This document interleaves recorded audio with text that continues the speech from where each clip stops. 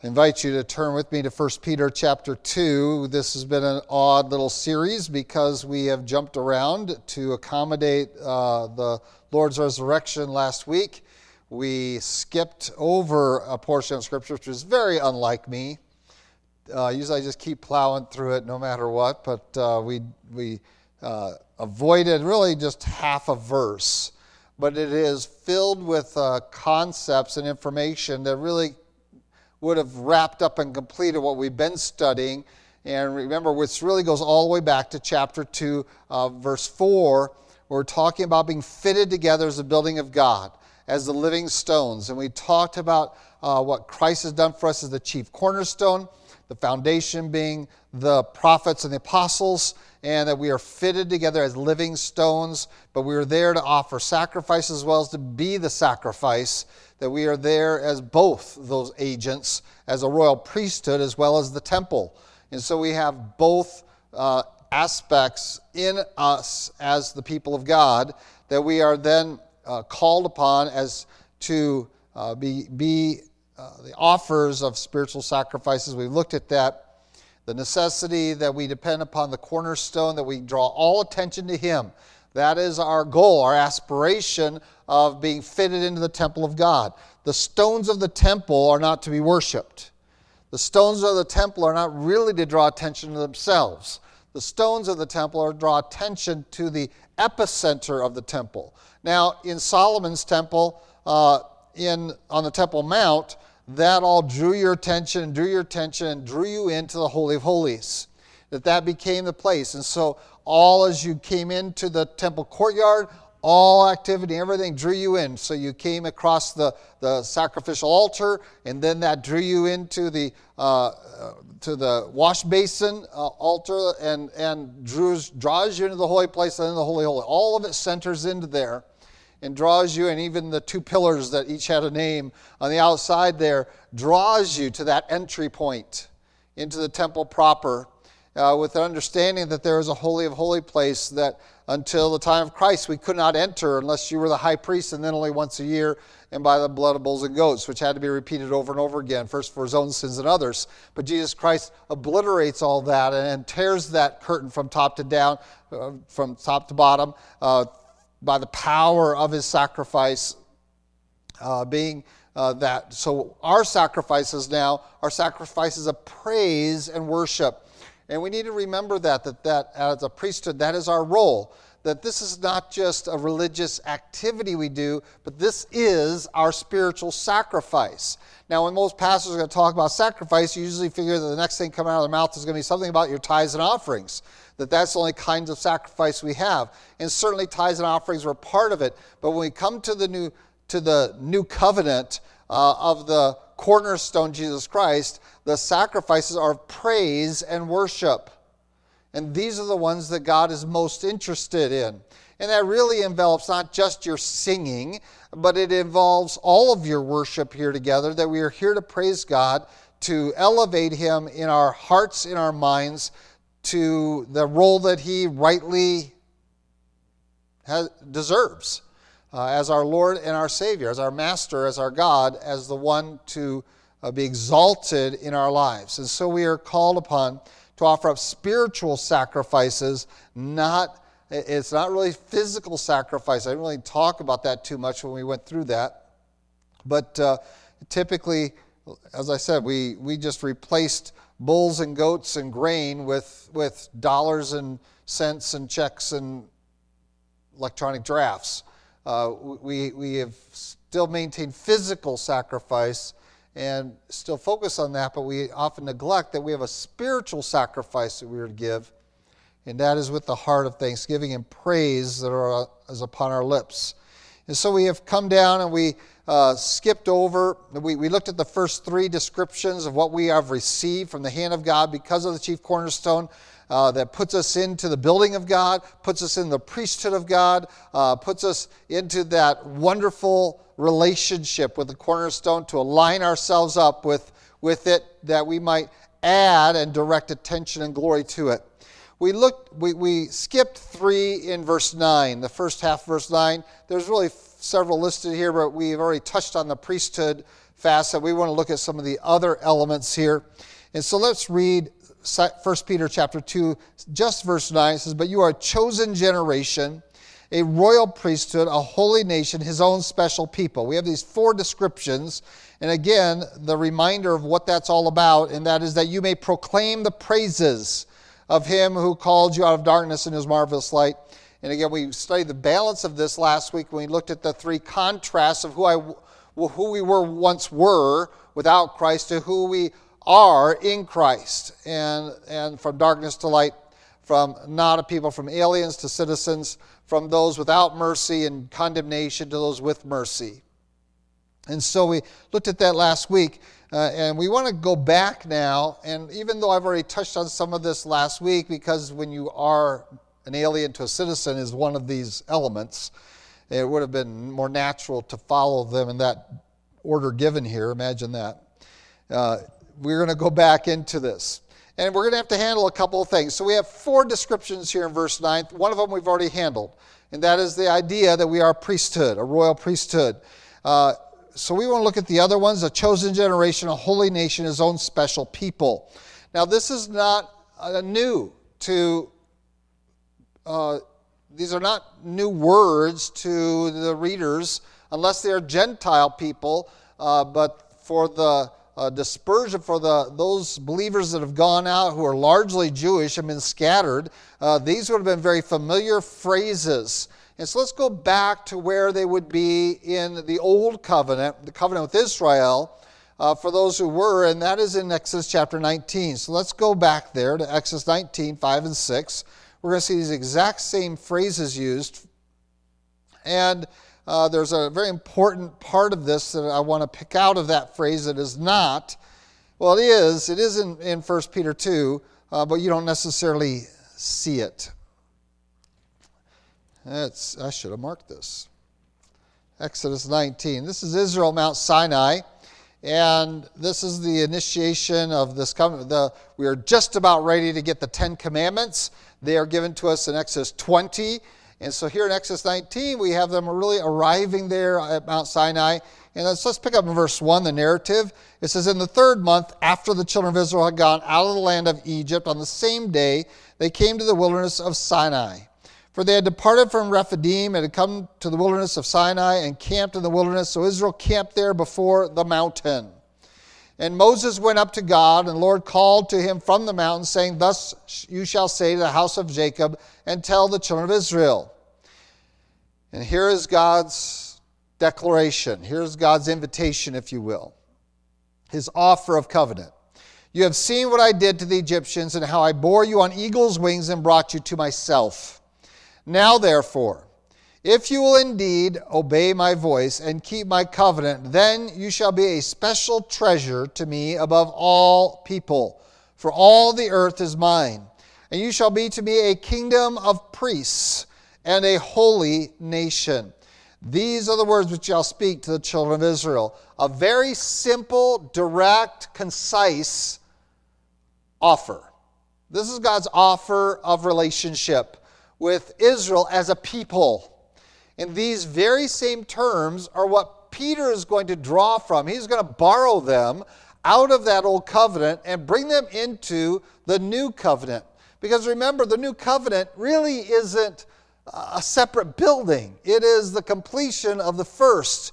And we have always struggled with that, and that's why you have covenant theologians and dispensationalists, because and the fact is, one says, well, we replace Israel. The other one says, well, Israel has its place and we are kind of a separate building. And really the truth is somewhere in between. Because as we looked at, the foundation of the building of God is the covenant of God with men, not only in Israel, but even back into the covenant of God with Abel, the covenant of God with Seth, the covenant of God with Noah, the covenant. We can go through the covenants of God and throughout those scripture, and all of them are essentially look alike. It said, "If then, I will be your God, you'll be my people." And he offers this. Now he's going to offer it here in Exodus to a specific group of people, for a pretty large group, rather than to an individual. So he offered it to Abraham, Isaac, and Jacob. Now he's offering it to an entire people group, but it's still conditional. We haven't lost the condition. Remember that Abram at the time had to demonstrate his commitment to this covenant on several occasions, including the occasion of having to offer up his son Isaac as a sacrifice. And so, are you going to obey me? Do you have the faith to obey me no matter what I ask of you, even if I ask the most precious thing of you? And Abraham passed that test, and the covenant was firmly established. Was it offered earlier? Certainly. It was offered the day he says, get you out of the land of Ur, the land I'll show you, and I'll make of you a nation. All of that was there in essence, but it wasn't firmly established till much later. It had to be fully confirmed. Are you really going to follow after me with all your heart, mind, soul, and strength? Am I the most precious in your sight, since I'm making you precious in my sight? So all of the covenants are that way, and our covenant with God is not very different. All of them pointed future, looking forward to a Christ. We have the privilege of being in a historical position to look back at the historical events of Christ that have already been established and now to conform ourselves to it. And so we find that the covenant agreement was an offer of God with these very same things. You'll be a treasure to me. You'll be my own special people. You'll be a treasure, special, I think it's Exodus used there, we just read. It says, you'll be a special treasure to me above all people. And you'll be a kingdom of priests. And we looked at that 2 weeks ago, that whole concept of priesthood. But notice that God doesn't just sit here and say that a 12th of you will be priests. He says, you as a nation will be priests. And this is very important as we go through Scripture in the future, that really, while we talk about the Aaronic priesthood, we talk about the Levitical system, that was a representation for all of Israel. And that's why when we come later on and we find some of the prophets, well, not all of the prophets were of the tribe of Levi, yet they were offering sacrifices many times. Samuel, and we have others that you say, well, that's not of the tribe of Levi, so you can't do that, or not of the family of Aaron, but you can't do that. We even find David going in and doing things that you wouldn't associate with that. And the question is, can they be prophets? Can they be representatives of God? Yes, because you have a kingdom, a nation of priests is what God's intent was. The Levites were just representatives of how God viewed all of his people. And so this was the offer. And then he says that you'll be a holy nation. That word holy again is that set aside to God. That you'll be set aside from all other nations, distinguishable from them, holy. You'll be your own nation, and that's why we have so many of the laws of Israel were how to be separate, how to be different, how to distinguish yourself from the other nations, and that you don't have the right to make a covenant with other nations. You've studied in the book of Joshua in Sunday school that you don't have a right to these covenants because you have a covenant with me. And so the only way that you should have a covenant with other people is if I'm involved, because we have a prior covenantal relationship. You don't get to go out there and independently have other covenants outside of this covenant. And that's why, because you are a holy nation. You are set aside to me. You are a special people, a treasure. That's a great word. We're going to look at that in a little bit. But you are set aside, and that holiness is what we are called to. And these are all the same elements that Peter says is in our relationship to God. But just as we looked at that pyramid, that you had the foundation stones laid, and then the chief cornerstone, the capstone, and then now we're laying the stones from top to bottom, and to conform to that, to be fitted to that, to finish it off, we realize that the covenant relationship between God and people has never changed, because God never changes. We can say, well, dispensationalism makes it God that works differently in different ways. Not really. He might be working among a different people group, but the covenant relationship essentially is the same. I'm pretty sure most of Israel knew that they could not keep the Ten Commandments, let alone the rest of the 600 some laws, that their sacrifices weren't sufficient in and of themselves to take away sin, but they were representative of something going all the way back to Abel and recognizing that Cain should have understood that. That we are looking forward to one because we have a prophetic utterance in the garden at the introduction to sin that what will be the final solution to sin will not be born of an animal but born of a woman. I mean, we knew that from Genesis, right at the beginning, right? And so it's not going to be born of sheep. It's not going to be born of goats. It's not going to be born of cows. It's not going to be born of pigeons. It's going to be born of a woman. That's the final solution to sin. And so every Israelite participating in this covenant understood that the law is just showing my sin. Now I have to come and submit myself. I have to bring this sacrifice, this blood sacrifice for a covering, but I have to keep doing it over and over again. So all the arguments of Hebrews come to bear there, and I'm sure that they were in the mind of many of the true Israelites that met this covenant offer and engaged in it. And so when we come to the covenant offer here in Exodus 1, and we're going to translate that into 1 Peter 2. So let's tear it apart here a little bit. And the reason is because of the first word, that you are a chosen generation. The first word in 1 Peter 2 is your chosen generation. So let's talk about the choosiness. Now, we, of course, take a very strong position against a Calvinistic model that would take this word, you are chosen generation, that God has selected you and only you to be recipients of His grace and mercy. That there is a select people that were selected even before any of them were born, but in the mind of God, that He selected, He chose who would get saved, who would not get saved. And that kind of decretal Calvinism is simply unacceptable, and we're going to demonstrate that. And so it always every time we come to a word like chosen, we have to address it because of the milieu that is out there. We just have to. And I hate to keep harping on it. I think you guys have pretty much got it down. But we come to Exodus chapter 19, and we find out, well, what is that which makes us the chosen ones or the called ones? Jude talks about being called, the called ones. So is God choosing and calling particular people, or is this a general invitation? And so God has brought them to the mountain. Now, who did God bring to the mountain? On this occasion, was it just Israelites that God brought to the mountain? No, it says that a mixed multitude left Egypt to come to the mountain. So, who came to the mountain? Anyone that wanted to. Anyone who wanted to. If you wanted to sacrifice a lamb and put the blood on the doorposts and lintels of your house, you would be identified and you would not suffer that 10th plague. You would be delivered from that and you would be on your way out of Egypt with Israel. And I'll go even a step further. Even if you didn't do that and you lost your firstborn son and you go, what was I thinking? I'm going to follow them. Okay? There's no evidence that if you didn't do that you couldn't go.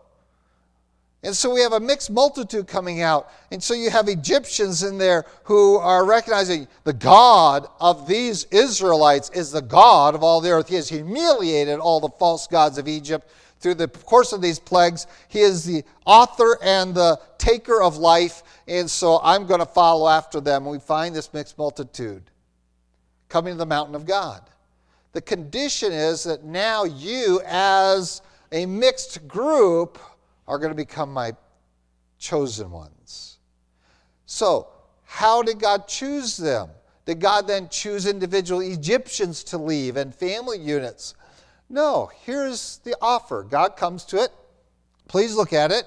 I have borne you on eagle wings, brought you to myself. So God brought them. He had them expelled from Egypt. Pharaoh couldn't wait to get rid of them, and Pharaoh was the most indecisive guy around during this time period. Verse 5, now therefore, if you will indeed obey my voice and keep my covenant, then you shall be. So was the condition of the covenant getting to the mountain of God? No. Getting to the mountain of God was simply God demonstrating his general mercy to you, that you could now have access to hear the offer. You're basically getting to yourself in a place to hear the offer. And God says, I'm going to make it possible for you to hear the offer of covenant agreement, covenant relationship that I want to have with you.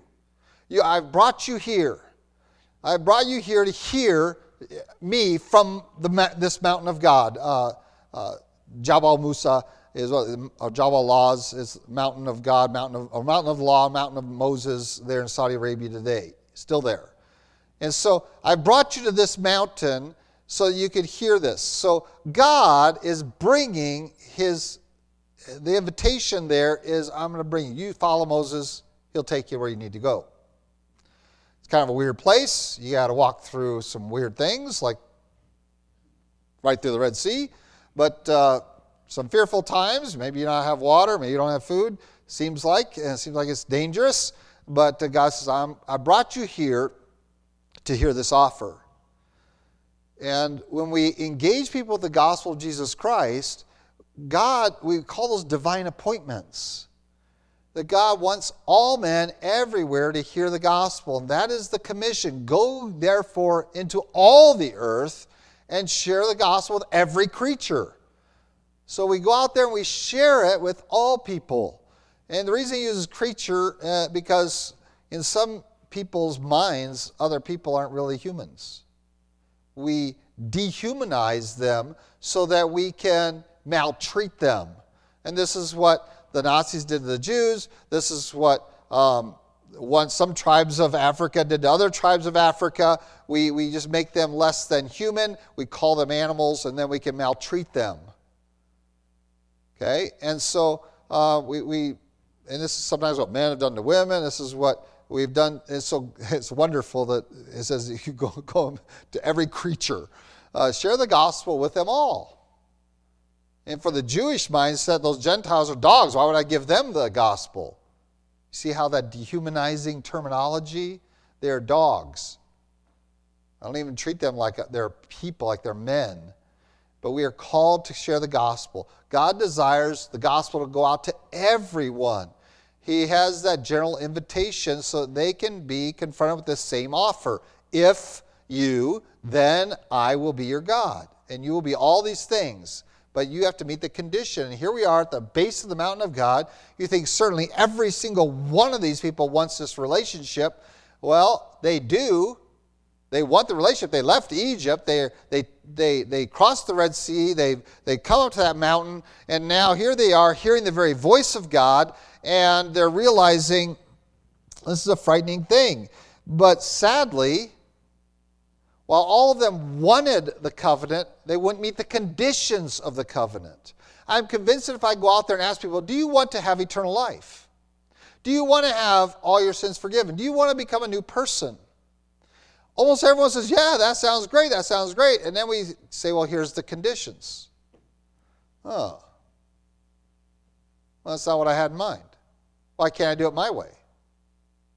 Right?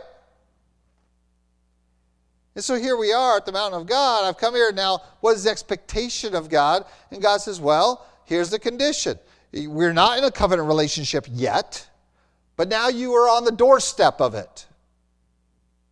In our model, we would be on their doorstep, right, with the gospel. But you are on the doorstep of having a relationship with God. You're not in the house yet. You're not part of the building. You're on the doorstep. You're out there in the court of the Gentiles.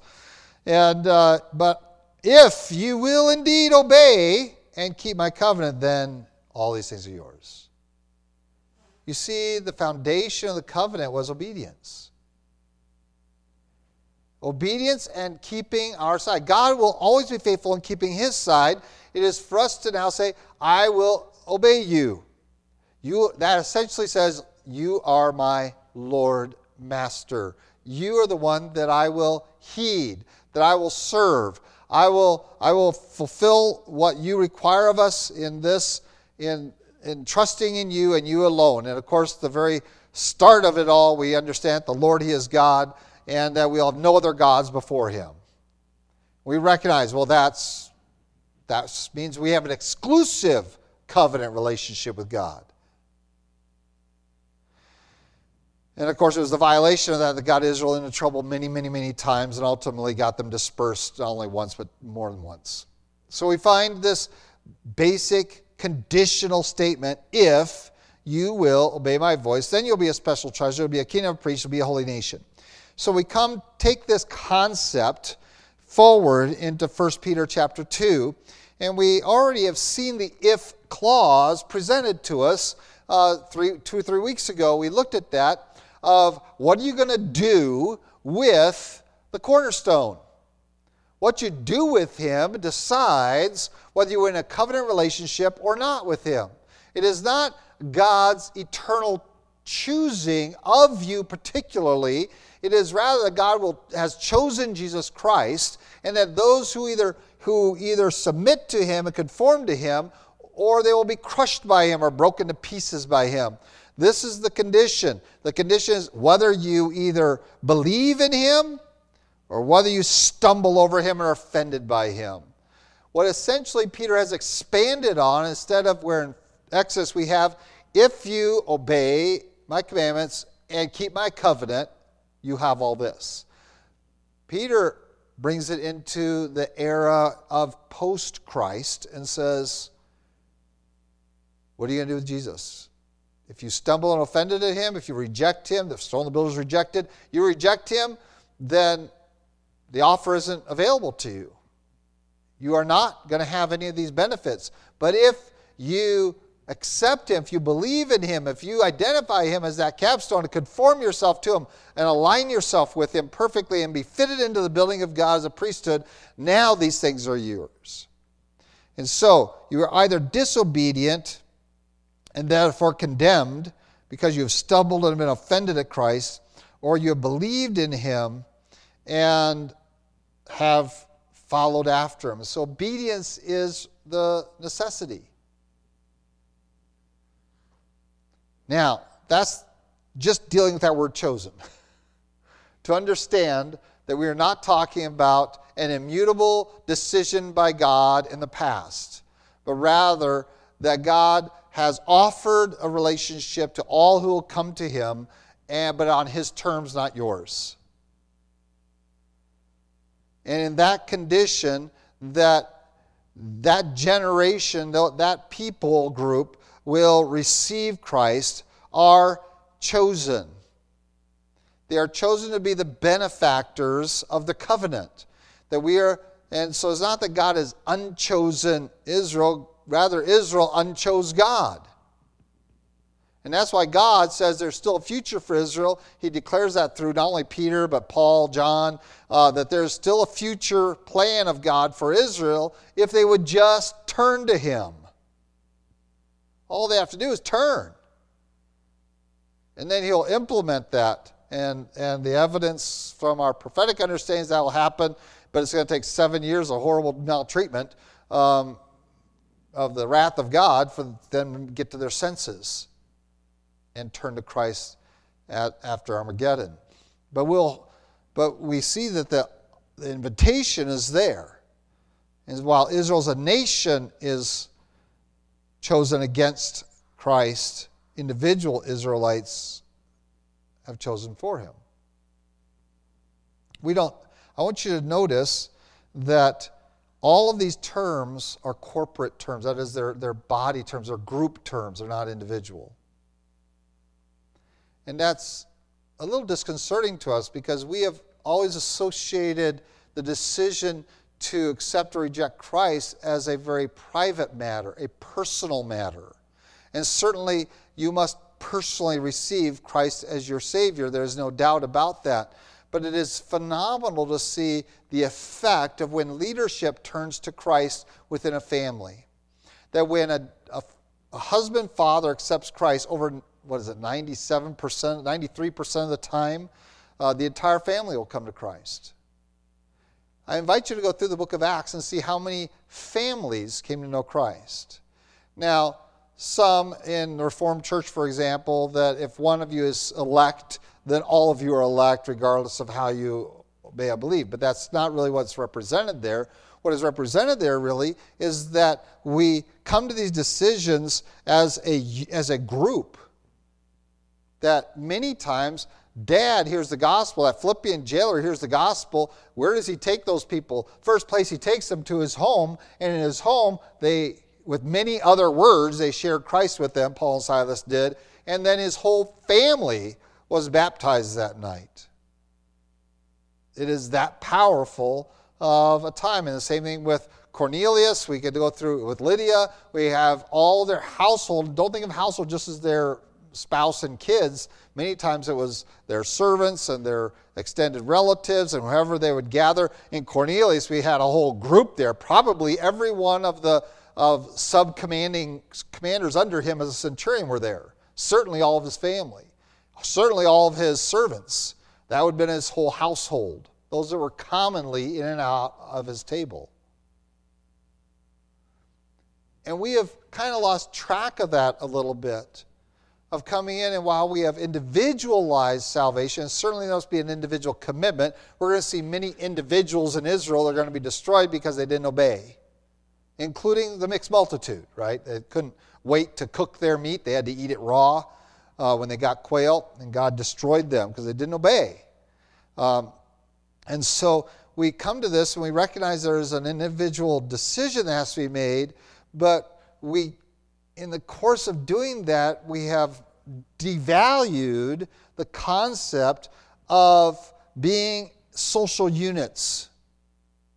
That social units should be coming to Christ as well. Entire family units, entire societies. And we've seen this somewhat on the mission field happening in, interestingly, we call them, what do we call those groups that are not as advanced as us? Primitive. We call them primitive. There we go. I lost that word for a second.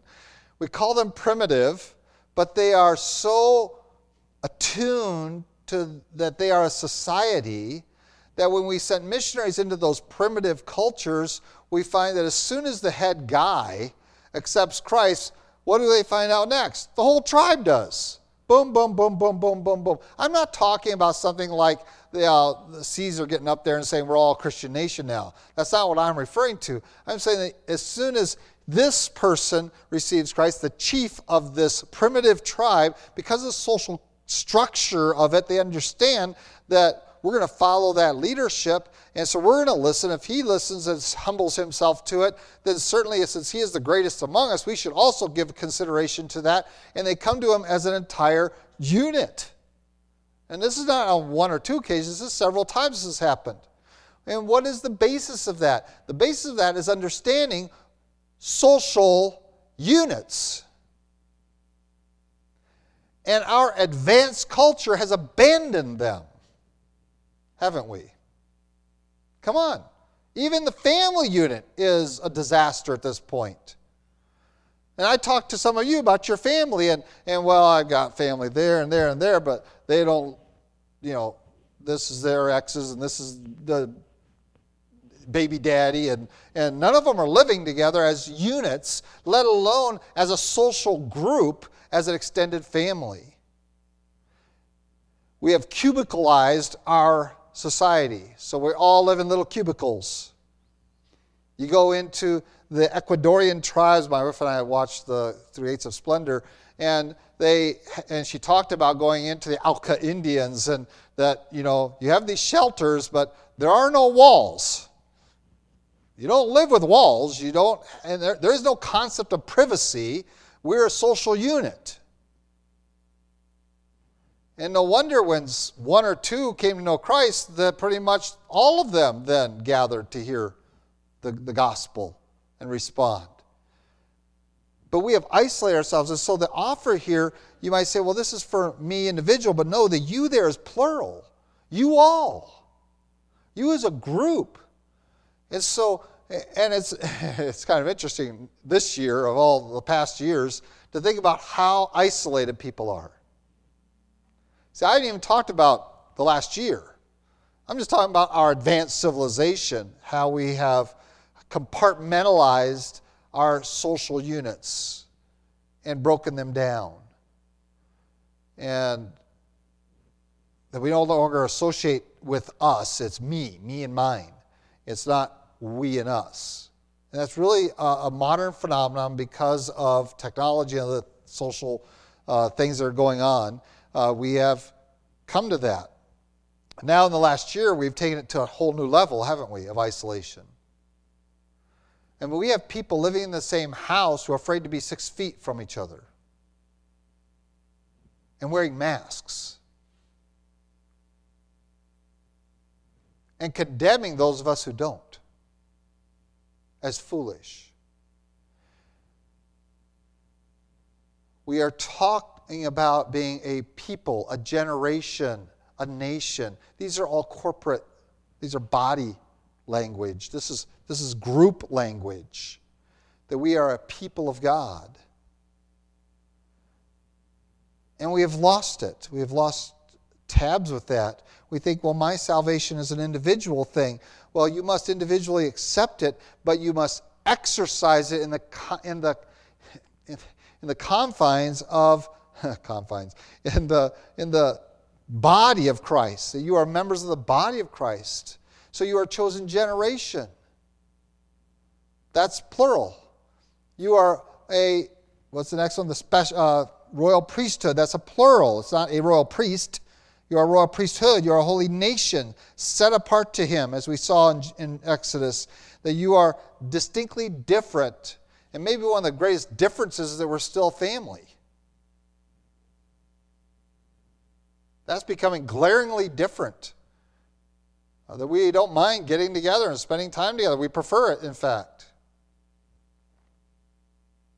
That we have a commitment to the social aspect of who we are as a people of God, that we're not isolated. I'm not going to sit at home in front of my computer and call that worship. I'm not going to sit at home and isolate myself and say, this is how I'm going to draw closer to God. This is how I'm going to please God. This is how I'm going to be a part of the people of God.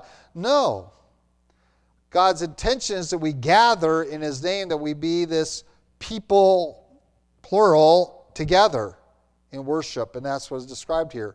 That our praises, that our worship should be all focused on being corporately, as a body, as a group, worshiping God together.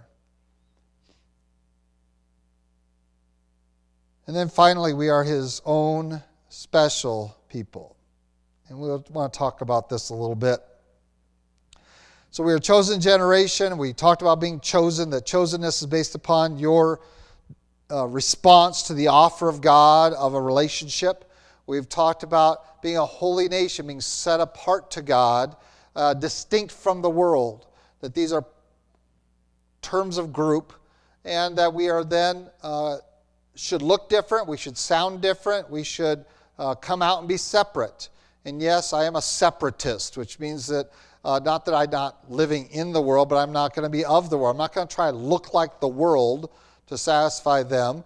I'm going to be different and distinguishable. And not that I turn my nose up at them, but rather I invite them to something greater, to something better than what the world is. And so in my dress, in my appearance, in my speech, in my countenance, I want to be different, so different that people say, what is with you? Why are you like that? What do you have? There should be a distinguishment there between those who are the people of God versus those who are not the people of God.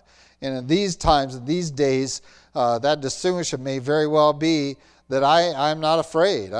You cannot make me afraid. I'm pretty sure the Bible says we are more than conquerors through Him who loved us. And so I don't think it matters how big the enemy is or how teeny tiny the enemy is. I'm not afraid. For He who has called me, who has chosen me, is faithful. I am His set apart people. I am living my life for Him, and I am not to come into a covenant agreement with others outside of this covenant agreement. And that is relayed by Paul in Corinthians about do not be unequally yoked together with unbelievers.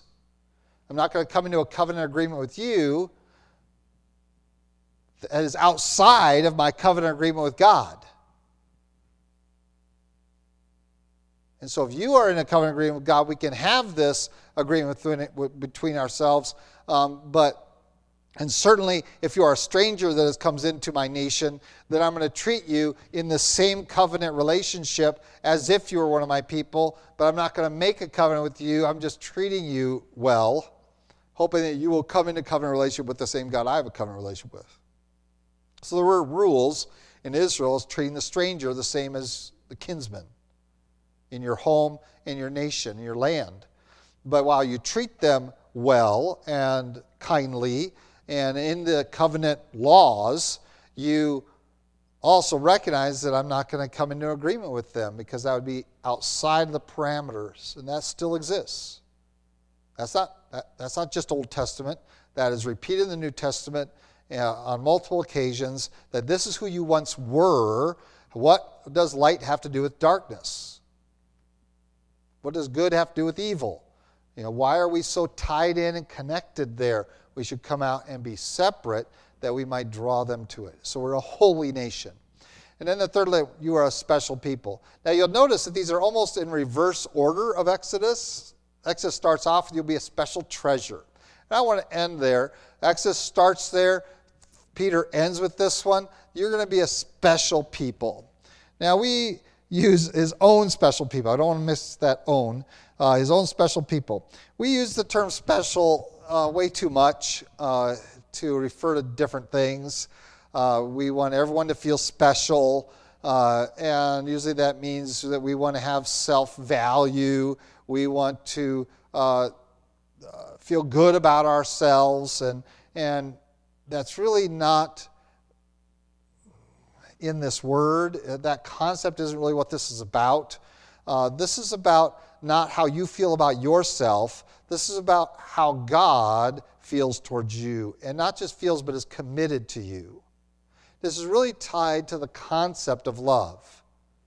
That you are going to be a special people, my own special people.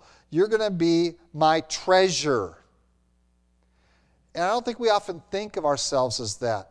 Now, we already used the word precious in 1 Peter 2 to refer to who?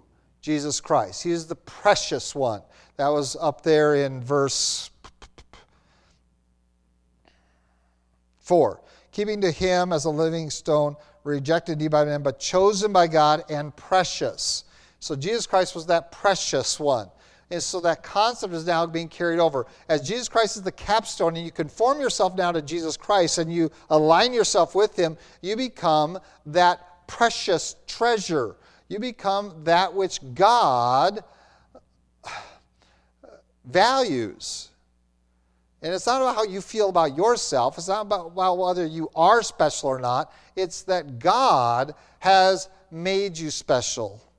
And so I can take a very common thing. I can take a very common material object or a pet or something like that, and there'll be nothing particularly great about it, but because I have some kind of memory associated with that, I can draw that out and say, well, this is special to me. Well, I pick up a rock. Okay, well, this rock is special to me. I'm going to keep it with me the rest of my life. It's a rock. Well, is there anything inherently special about the rock? No, it's what you have applied. You have applied meaning to that rock in association with something that is going on in you. It's not the rock that is really special. I mean, they're everywhere, correct? Rocks are everywhere. There's different kinds of rocks, but they're all over the planet. They're rocks. They're special, right? Rocks are special, right? No, they're not. They're ordinary. Rocks are ordinary. I know you walk around, kick one, says, oh, that looks pretty, and pick it up and carry it around. And I've been around rock hounds, and I'm like, man, you got issues. I mean, I can just kick that one over there, and then it'll look like that one, but this is special. Well, no, you have assigned value to it. It is not inherently valued. And we come in and says, well, I have inherent value now because I'm a special person to God, and therefore I am this. I'm the special. I'm a princess. Well, there are no princesses in God's plan. Only princes, by the way, because we're all brethren.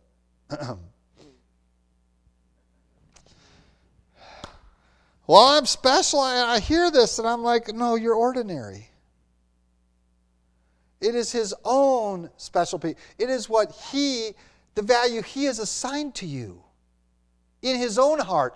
Not he has made you valuable, but rather he has placed you in a valuable place in his life, in his heart. He has made you a treasure. And think about the things you treasure. There are some things I treasure that the world thinks nothing, has zero value to them. But there are things that I treasure. And my wife treasures, and we put them in little, here's a little piece of hair. Well, the hair is everywhere. Okay? And at this point, when I'm cleaning out the drains of the tub, I'm like, well, here's some hair, treasure this. No, I'm cleaning out the drain of the tub. It's disgusting. But we have this special little lock of hair from each of the kids that is taped into their little baby book, and it's a treasure. Right? We've taken something ordinary and we've assigned it value. We have become God's special, his own special people. This doesn't make you extraordinary. It makes God's value of you extraordinary. He has made you his treasure. Do you know that people, by the way, when I talk about just rocks, you treasure rocks too. Okay? All gold and silver is just hunks of rock. That's all they are. And we find out what you treasure compared to what you spend those things on. When we come to God's value system, though, God looks at you and says, you're my special treasure. You are my own. And when we read through the Old Testament, we see how God speaks about Israel. They are not dispassionate words that God uses, are they? They're full of passion. Is it always good passion? But they're always passionate. You might say, well, God loves them and hates them. Well, that's because they're his treasure. He's passionate about them. The opposite of love really isn't hate. Hate is just the other side of it, because when you do evil, my kids think I hate them. Well, I hate the evil they've done, but I only care because I'm passionate about them, because they are my special treasure. The opposite of love isn't really hate. The opposite of love is I don't care. God cares. And claiming some neutral, I don't care position is as disassociated as you can be from someone. You have zero relationship. And so I watch these other people, and without the love of God in my life, I would look at them and say, oh, they deserve that. And I don't care if they're suffering. And we should, because God cares. So God so loved the world that he gave his only begotten Son, that whoever believes in him should not perish but have everlasting life. So God has elevated everyone in his value system to be willing to send his Son to die for them. Now, those who accept his Son, imagine the level you've just raised again. You've raised to this level because he sent his Son to die for you, but he's going to raise you up to even a higher level. You are my own special people. I am going to treasure you. And that means that when you go wrong, I'm going to chasten you to bring you back straight. For whom the Lord loves, he chastens and disciplines every son. I don't discipline people I don't care about. I discipline my children. They might say they think I hate them, and so they yell out, I hate you, right, after you discipline them. Because they don't understand. The passion relationship of being a special person in someone's eyes is passionately both that I'm going to love you immensely, but I'm also going to hate your evil immensely, equally immensely. And so I'm going to chasten you. I'm going to discipline you because I desire this. And so we are his own special people. We ordinary sinners who have accepted the capstone of our faith, Jesus Christ, and want to conform ourselves to him. God says, I treasure you.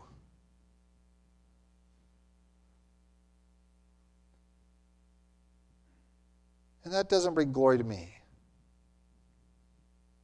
I'm a treasure of God. No, God treasures me an ordinary rock. I'm just an old gray rock, no special shape you wouldn't ever pick out of a yard of rocks.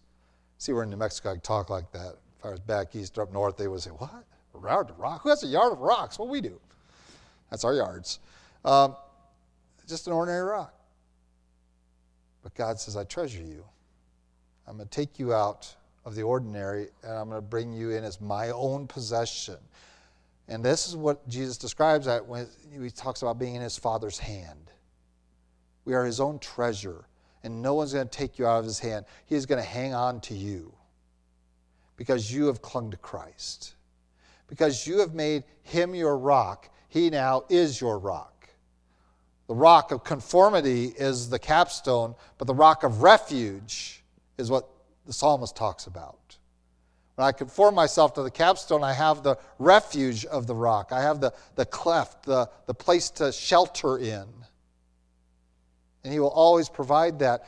And so when we read the words of God to Israel, and you see no dispassionate about it.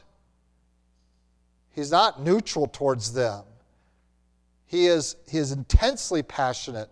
I will bless you or I will curse you. There's really no in between, it seems like. You know, you get on this mountain, you get on that mountain. You guys just got done reading Deuteronomy. What are we into? Halfway through Joshua in our Bible reading. And at the end of Deuteronomy there, you know, Moses says, you guys are going to get on this side, you guys are going to get on that side, you're going to yell at each other. And then in Joshua, they actually do it. You know, you're going to get cursed. Well, you're going to be blessed. Same God. Why? Because you're a special treasure. You're his own. He cares enough to both curse you and bless you. Because he wants you in a right relationship. He wants you to be his people, set aside, be a holy nation, his chosen generation. He wants you as a body. And so, while we think, and we have been convinced because we have been in this milieu of individualized Christianity for so long, that you can make those decisions by yourself and can implement them individually, we know from God's word that that was never his intent.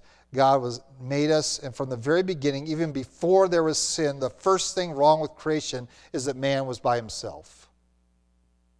And it wasn't good. And spiritually, it cannot be good. Ever. And so all of this offer is within the context, again, of us being together as a body of Christ, as a family, as a one stone in a wall of stones, that we are fitted together, fitted to Christ, yes, but fitted to the stone right beside me as well. That we are fitted together to be the building of God, the temple of God.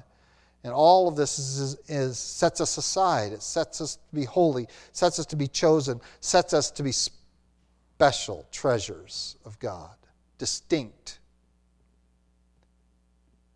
We who are just ordinary people who have simply humbled ourselves before the cornerstone, Jesus Christ. Let's pray. Lord God, would you thank you for your love for us. Thank you for this time in your word and for this offer that you have put before men throughout our history, all the way back to the garden. If you obey, we'll have fellowship. If you obey, you'll be my people. If you obey, you'll be my treasure. Lord, we thank you that you've offered that to us here today. Not to only each one of us, but to all of us together.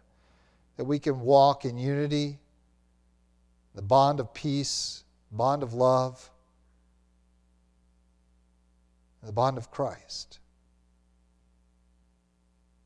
To serve you faithfully as your particular special people, as your loved ones, as your nation,